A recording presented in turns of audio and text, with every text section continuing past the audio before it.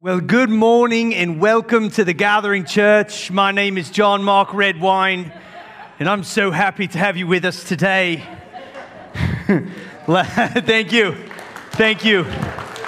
If it's your first time joining us and you're wondering what's wrong with this guy, last week we had a very special guest. He's actually a part of our church. Martin Jones got up here and preached with a funny accent, and it was incredible.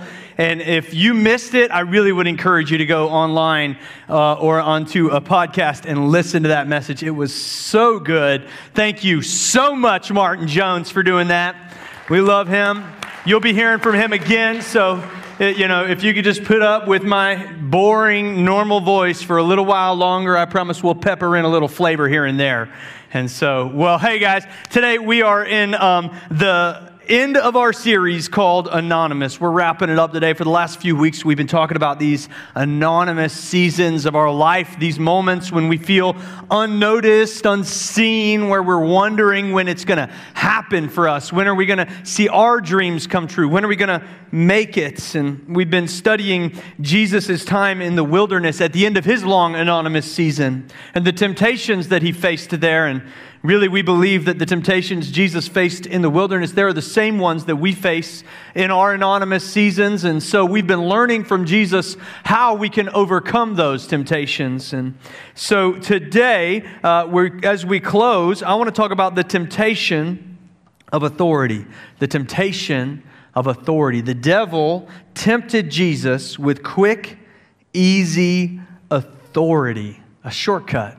See, we live in a society that is obsessed with shortcuts. We love shortcuts. We are an instant pot culture. Simply putting the ingredients in the crock pot in the morning and then going about our business for the rest of the day wasn't going to work for us. We needed a device that could do the same job in 3 minutes total. We got an instant pot. This is the culture where we have something called 7-minute abs. Have you ever seen the commercials for 7-minute abs? And it's a guy with an 8-pack of abs. And I'm watching this thing thinking, no way.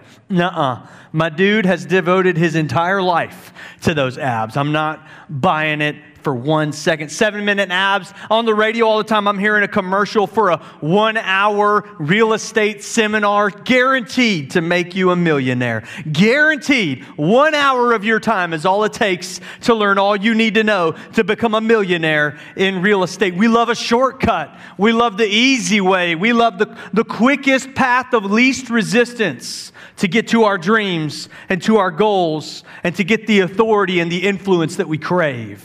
Often we are looking at the highlight reels of others because it's so easy now to curate an image of yourself, to curate a pathway that you took that may not be true because of social media and all the ways that we present ourselves there. Often we look at the path of somebody else or the influence they've been given, and we think, why was it so easy for them? Why did they get there so quickly? How come it was so simple for them? I wanted to be that easy for me. I once heard a story about Pablo Picasso, the guy who painted the sideways faces. He was in the later years of his life, and he was eating at a cafe one day, and while he was waiting for his check to come, he was just doodling on a napkin, just a little doodle by Picasso on a napkin. As soon as he paid his bill, he crumpled it up, threw it in the trash can, and a woman who'd been seated at the table next to him ran over and grabbed this doodle out of the trash can and said, "Excuse me, may I have this? I'll even pay you for it." She knew who he was and saw her chance. And Picasso said, "Absolutely, you can have it. That'll be 30,000 francs. And she said, "What? That only took you 5 minutes to draw." And he said, "No, that took me 40 years to draw." You see, so often we only see the end result. We only see the part of somebody's journey that they've been willing to show us, and we miss all the development that has happened in order to get them there. And it puts this desire in us to get where we want to go as quickly as we can. We often want what takes decades to happen for us in days. Jesus was anonymous for 30 years, and we don't know a lot about what happened during that time. We know he was likely trained as a rabbi, meaning he spent a lot of time in the temple, received more training than most, maybe had a couple students who would listen to him teach. We know that his father, his earthly father, Joseph, was a carpenter or a construction worker of sorts, and so Jesus probably spent time in that trade as well. We don't know if he was good at it. We don't know if he could cut a straight line or not, if his tables wobbled. We don't know. We don't know what he yelled when he hammered his thumb. Probably, "Oh, my dad!" That hurt. That's a really bad joke, and I even wrote it down, but I decided to share it with you today. We do know that he was patient. We know that he was kind. We know that he never sinned. We know that he put in a lot of work during that anonymous season. When people would ask him to do miracles or to do anything that might reveal himself for who he was, he would always reply, "My time has not yet come," a sentence that so many of us could learn from. And after 30 years of anonymity, Jesus was baptized, and at the baptism, heaven would open up, and God said, "This is my Son, with whom I am well pleased." And everybody heard it. And then after that public display of affirmation, Jesus was led into the wilderness to fast for 40 days. And at the end of that time, he was tempted by the devil himself. First, the devil tested his appetite. "Turn these stones into bread. I know you're hungry, but man cannot live on bread alone," Jesus replied. Then he tempted his desire for affirmation and identity, for people to know who he was. "If you are the Son of God, jump off the highest point of the temple and see if God saves you in front of all these people who would see." But Jesus says, "Do not test the Lord your God." And then finally, in verse 8, it says, "The devil took him to a very high mountain and showed him all the kingdoms of the world and their splendor. 'All of this I will give you,' he said, 'if you bow down and worship me.' And Jesus said to him, 'Away from me, Satan, for it is written, worship the Lord your God, serve him only.' And the devil left him, and it says angels came and attended him." And this is the temptation of authority. Maybe in the context here, it seems a little bit silly. Why would Jesus bow before Satan for authority? That doesn't feel very relatable to me. He's the Son of God. He is God himself in the flesh. How could he need anything that Satan could offer him? Why would he be tempted by that? But the Bible says that he was tempted. And there can't be any temptation without desire. In order for there to be temptation, there has to be desire. For example, if you were to say, "John Mark, I've paid for your meal at this all-you-can-eat buffet of vegan meats. You can eat as much as you want," there would be no temptation in my heart. I would have no desire to eat any of that food. It would be as safe as it had ever been before me. However, if you were to come to me and say, "John Mark, I've prepared for you a buffet filled with all the finest smoked meats you could ever desire. There's sausages made up of 4 different kinds of animals on there," then I would be deeply tempted to commit the sin of gluttony. You see what I'm saying? No temptation without desire. And so what did Satan have that he could tempt Jesus with in this moment? What kind of authority could he offer him? Second thing you need to remember is that the devil's really good at this specific temptation. The temptation of authority is the temptation that the devil began with. It's the one that got him kicked out of heaven. The devil's origins come in pieces through Scripture in Ezekiel and Isaiah, the Gospels, Revelation. We get little parts of it throughout Scripture. What we know is this. At one time, we believe he was a ranking angel in heaven named Lucifer. He dwelt with God among a race of beings who dwelt with God. They were created to worship God and do the work that God created them to do.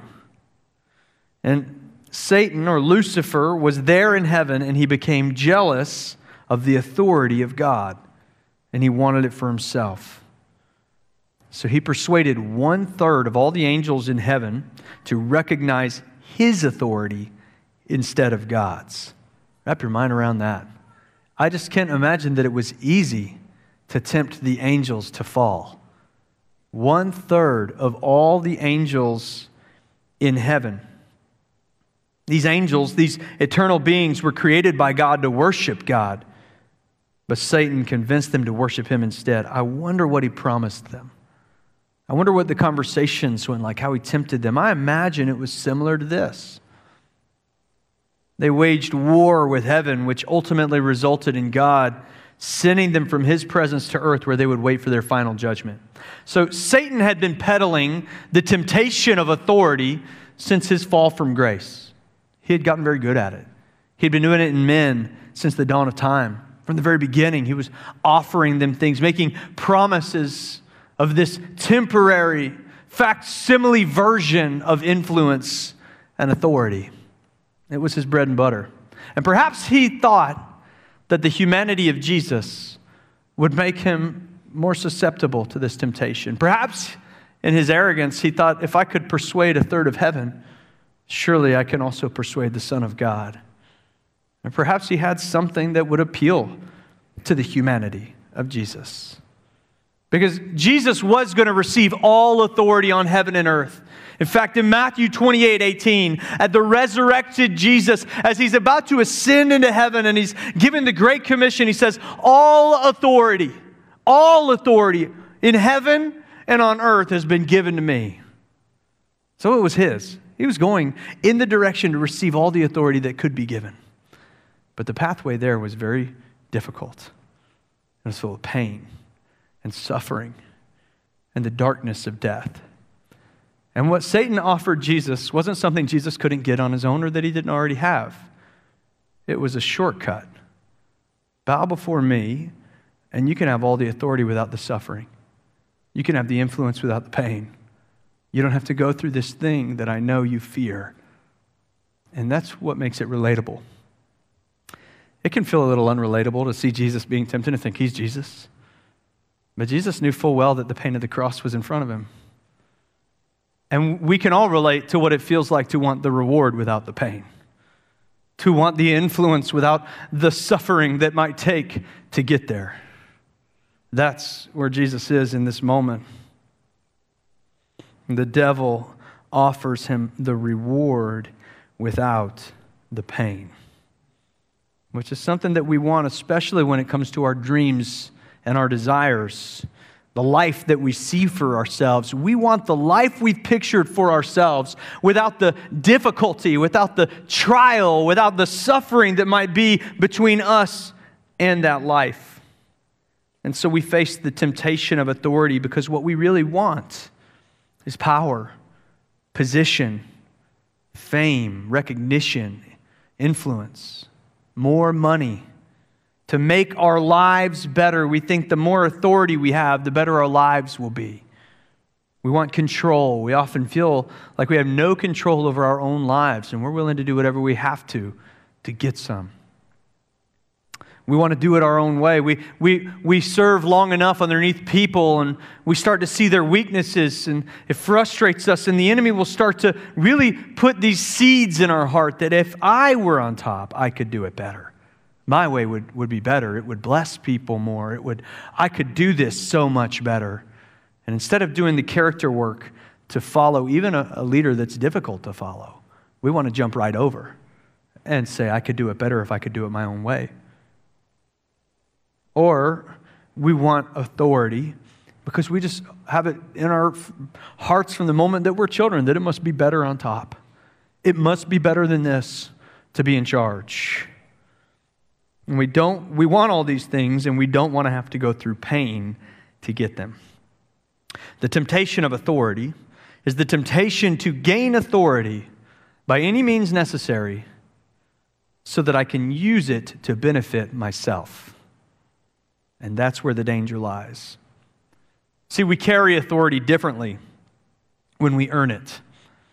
When we go through anonymous seasons on our way to get it, when we struggle, when we work, when we move in the path that's in front of us instead of forcing our own, when we have to fight and scrap and work to get there, we carry the authority differently. Anonymous seasons strengthen your character to carry the weight of authority. And this is important because your competence will take you places where your character can't keep you. Oftentimes, if we're smart enough, bright enough, scrappy enough, we can find ourselves in a position of influence before it's the right time, before we're ready. And I don't know how many stories I know, or how many you may know, of people who have gotten there on their competence, but their character broke when they got there. Anonymous seasons strengthen our character to carry the weight of authority. So what do we do when we're tempted to take a shortcut? When the temptation of authority comes our way and it pressures us to use whatever influence we have for our own benefit instead of for the benefit of others. How do we stand against it? I think we can learn these things from Jesus. First thing that I learned from him that will help me when I'm tempted by authority is to develop a submission-based authority. Develop a submission-based authority. In verses 10 and 11, it says, Jesus said to him, "Away from me, Satan, for it is written, worship the Lord your God and serve him only." Jesus is a part of the Trinity of God. He's a part of him. But even Jesus understands the importance in this season to submit himself before the will of the Father. Jesus was both God and man, but he recognized his authority was in submission to the Father, which gave him the strength to resist this temptation. Maybe you hear the word submission and red flags fly up in your heart. You're like, I don't know about that. I don't like that word. I don't like how it feels. I've got all kinds of weird stigmas attached to it. Submission feels like oppression to me. I don't know if I believe God is an oppressive God. I don't know if I could rely on that. But I think there are so many red flags in our hearts around the word submission because so many men who didn't earn or deserve authority used authority to oppress us into submission. See, submission is a very good thing when you serve someone who is gracious and kind. Submission in the context of submitting to the will and the path that God lays out for us is very, very, very different than having submission forced upon you. Similar to in marriage. In a good marriage, you submit to one another out of love, as it says in Ephesians. You submit to one another out of love because you know that each of you has the interests of the other in mind. That's when it works. And in the kingdom of God, we submit to God the Father even in the authority we're given because we know that the one who created us has in mind what is best for us. Here's what that means in simple terms. Instead of striving to gain influence that benefits me, I strive to gain influence that benefits others. Galatians 5:13 and 14 says, "For you were called to freedom, brothers.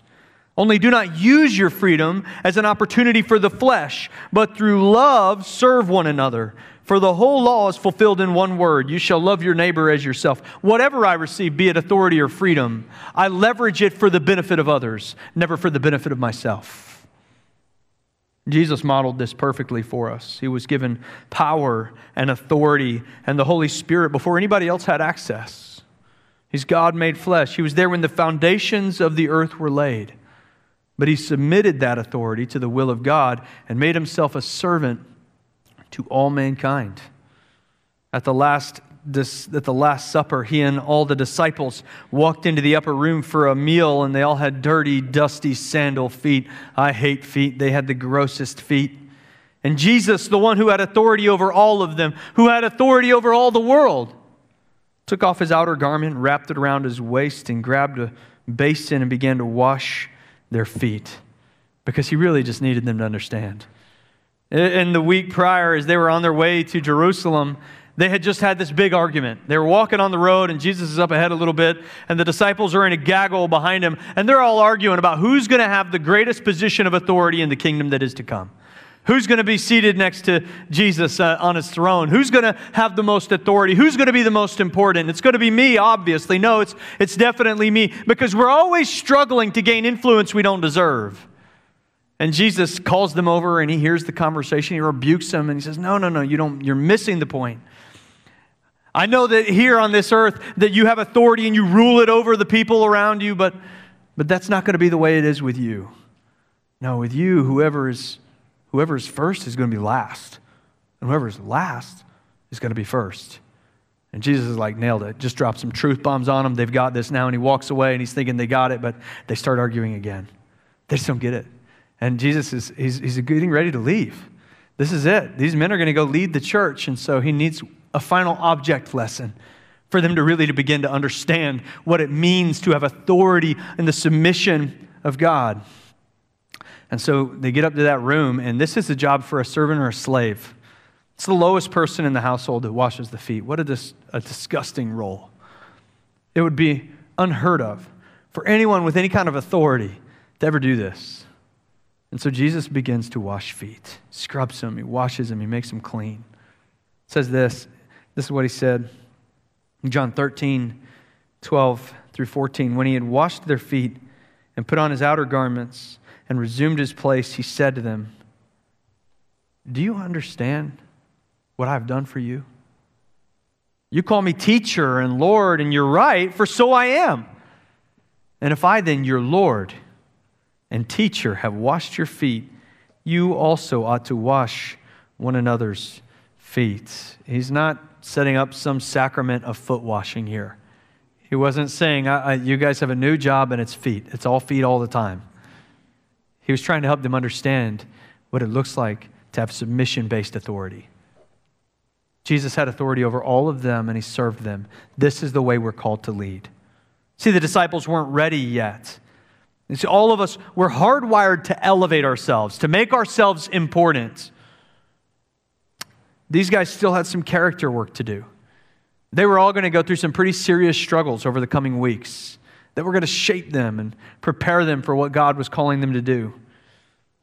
That's what anonymous seasons are all about. Don't shortcut the character work that is happening in you right now, because it is preparing you for the positions that are coming tomorrow. We need to learn to develop a submission-based authority, because the influence we have submitted to the will and the ways of the one who gave it to us is the kind of influence that is not just going to serve us, but it's going to serve everyone who we influence. And the second thing we need to do is develop an eternal perspective. If you're in an anonymous season right now where you feel left behind and forgotten and ignored, and you're tempted to take whatever shortcut you can to get ahead and to move up to find a better position in life, slow down. Be patient. Every week in this series, we talked about the importance of patience. We're in such a hurry. Slow down. Be patient. Anonymous seasons give us a moment to gain an eternal perspective. Jesus was taken up on this huge mountaintop where he apparently could see the glory and the splendor of all these earthly kingdoms. I don't really know what mountain that was. If it is, I'll climb it. That sounds awesome. Maybe it was something spiritual. Maybe it was a vision he was given. Maybe it's kind of like I once went up to Lookout Mountain in Tennessee, and they say you can see 7 states from up there. I don't believe it. It just looks like a bunch of trees to me. I didn't see a single line drawn. Couldn't be true. Either way, what we know is that Jesus was given this incredible perspective, this 10,000-foot view where he was able to really see from above what all these wonderful things looked like.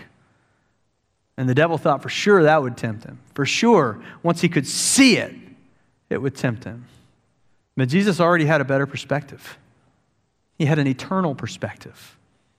And his eternal perspective was so much bigger than simply being able to see all the splendor and the glory and the riches in this world. His eternal perspective allowed him to see beyond that.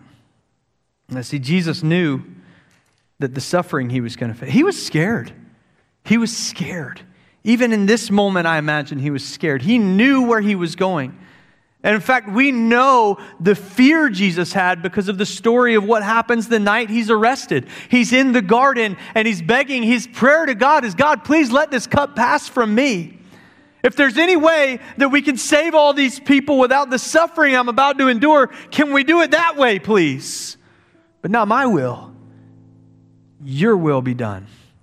You know, it describes in the Bible that he starts sweating blood. And, you know, we've said, well, maybe that's just hyperbole. You know, maybe it's just trying to express him. But there's an actual medical condition when you're so stressed and so anxious and so afraid that the capillaries in your skin burst. Blood comes out like drops of sweat. He was terrified. he was human and God, and the humanity in him was about to be brutally murdered for my sins, for your sins.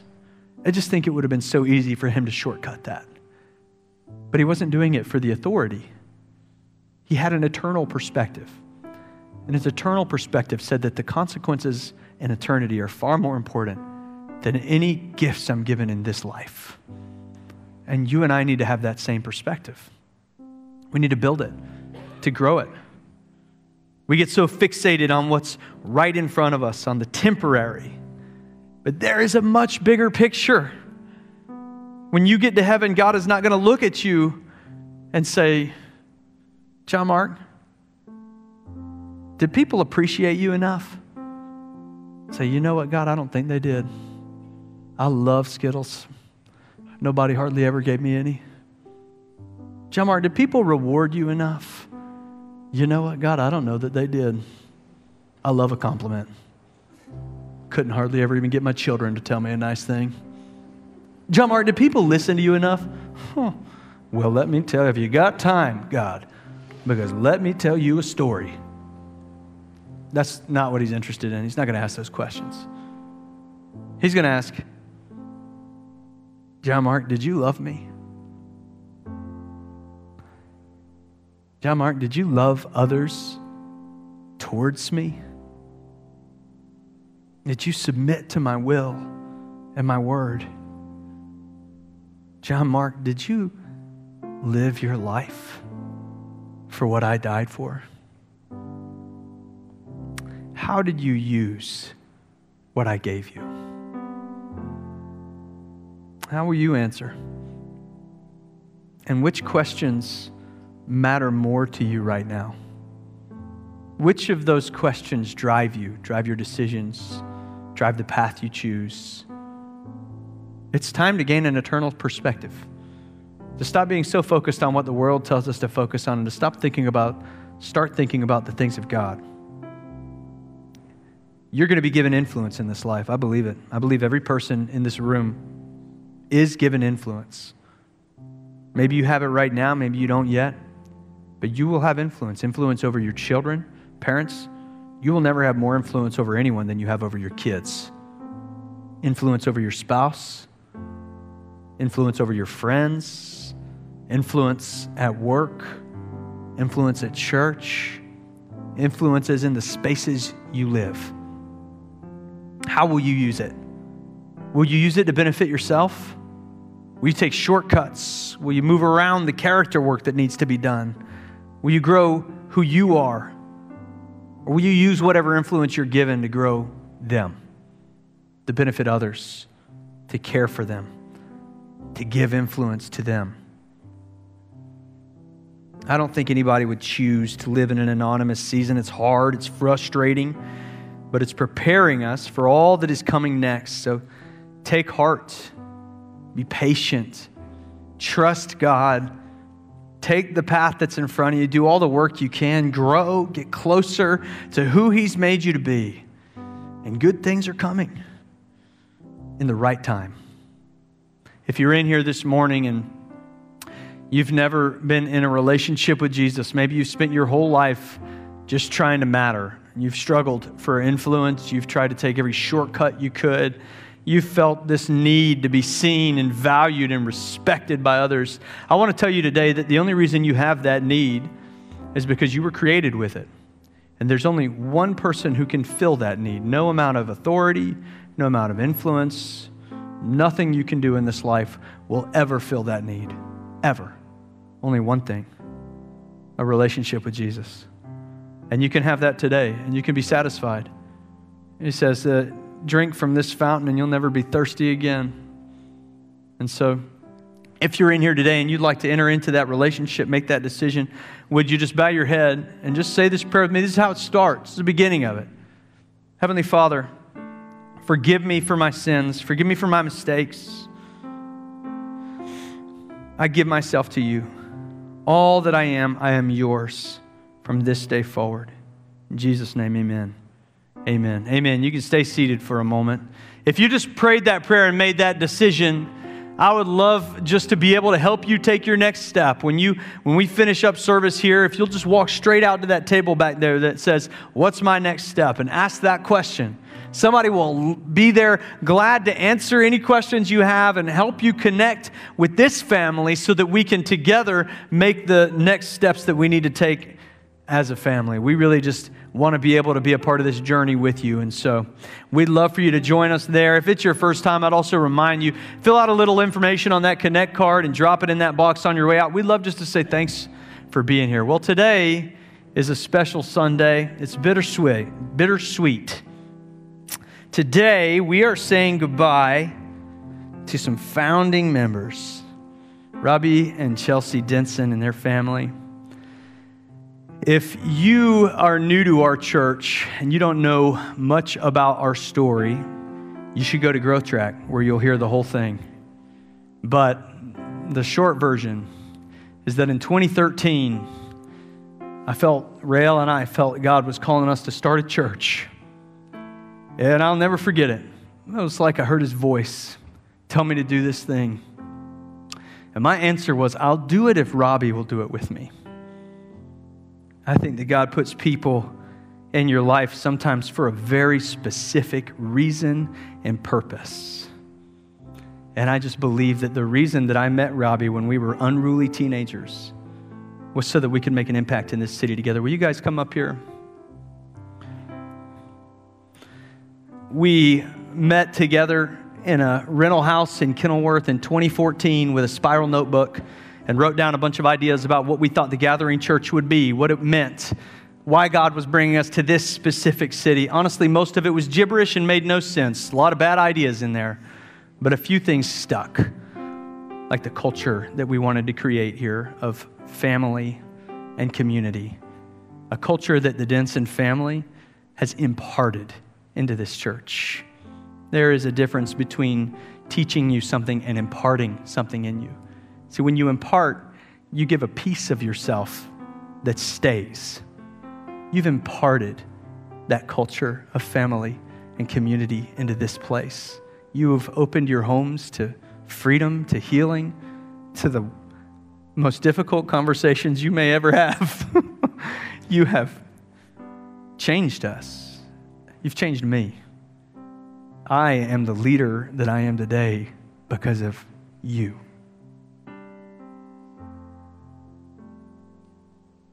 You've made me better every step of the way. Always. It was your number one mission was somebody has to do this. Somebody's got to make Chenmark better. It was Robbie. We've had the privilege of watching your boys grow up. Josiah and Makai were just little roly-polies kind of wandering around, rolling on the floor, getting into trouble all the time when we started this thing. Angel, we've got to watch you just grow into an awesome man. I mean, Rael and I were talking yesterday about how you've been like the protector of all the little kids on our staff team. They're going to miss you so much. This past year and over the course of many, many months, lots of prayer and seeking direction, Robbie and Chelsea have felt a change in their hearts and have felt God calling them into a new season. There's no secrets. There's no drama. If you want to ask them about it, you can talk to them about it after service, but we have never and never will be, and have never been and never will be a church that operates with closed hands. We are a church of people who lead with open hands. Wherever God calls and leads, that's the direction we go. And so we are sending Robbie and Chelsea into this next season of their lives, into this next season of ministry, into this next season for their family with our blessing, with favor, with honor, with gratitude, with the joy that you've given us in our hearts. You are our family. You're more than a friend to me. You are a brother. Your family is my family.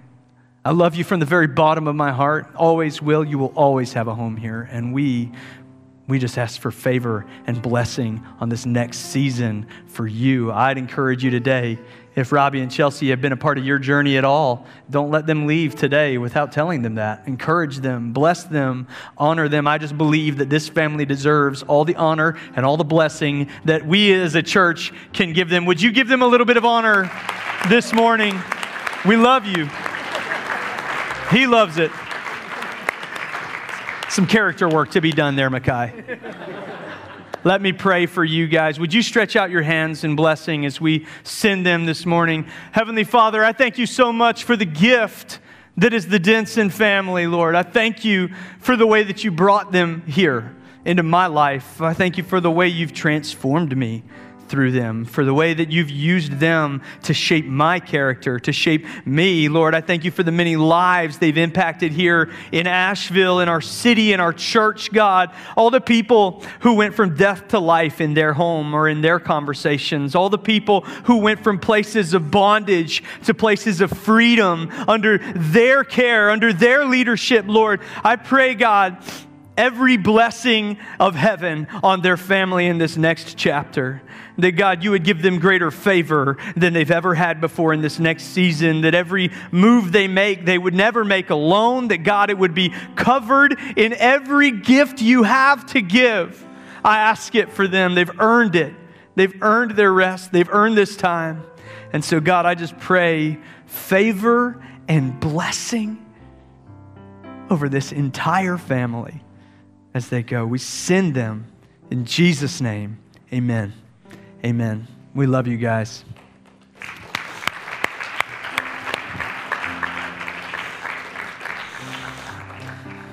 I've cried a lot up to this day, so I'm feeling all right now. If you're wondering, if you do know our church, you've been here a while, and you're getting a little worried, you're thinking, that's the other half of John Mark's brain. What's going to happen? How are we going to do this? How are we going to make it? I want you to know that God never, ever misses the timing. God's never surprised. He's never not preparing us for the next season, for the next step, for what is coming. For the last 4 years, Mikey Holmes and his wife Morgan have served at our church, have been training to step into this position. And Mikey, a few weeks ago, was ordained as the new pastor here at the gathering. And it started by saying, you'll take over 1 or 2 of Robbie's responsibilities. And I think we've given him the whole thing now. And he's crushing it. He was built for this season. He was built for what's next, for who we're becoming. I believe as a community of people, you should always be growing and moving forward and changing in good ways. And Mikey is the person who God has been preparing for this next season.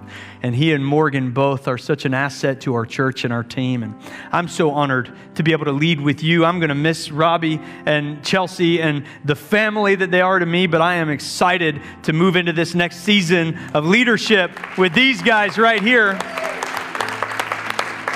This has also been a season of change for so many of us, and we've been reorganizing how we lead as a church. And one of the ways that we're doing that as well is we've added a board to our church, an elder board. And honestly, we've just got the greatest board members that I think any church has ever had. And I'll be sharing all that information with you in the near future and introducing them to you. And I just believe they're going to be a blessing to you and a blessing to our church. And so good things are on the horizon. The future is bright for the Gathering Church, but today we're mourning a little bit. We're grieving because some of my very best friends are moving into the next season. So let me pray, and I'll close us out in prayer today, and everybody just swarm the Densons all at once after that. Heavenly Father, I thank you so much for the way that you're using this church, God, for the move that you're doing in this place. I thank you that you never have a surprise coming, that you're always preparing the next season for us. You're planning for the next season for us. And so, God, I just am in anticipation on the edge of my seat, waiting to see what you're going to do next. I believe our city will never be the same. I believe that we will never be the same, that there is a big move coming at your hand in this place. And God, today, we just show gratitude and honor and joy over the Densons and pray that your move goes wherever they go next. In Jesus' name, amen. Amen. Have a great Sunday.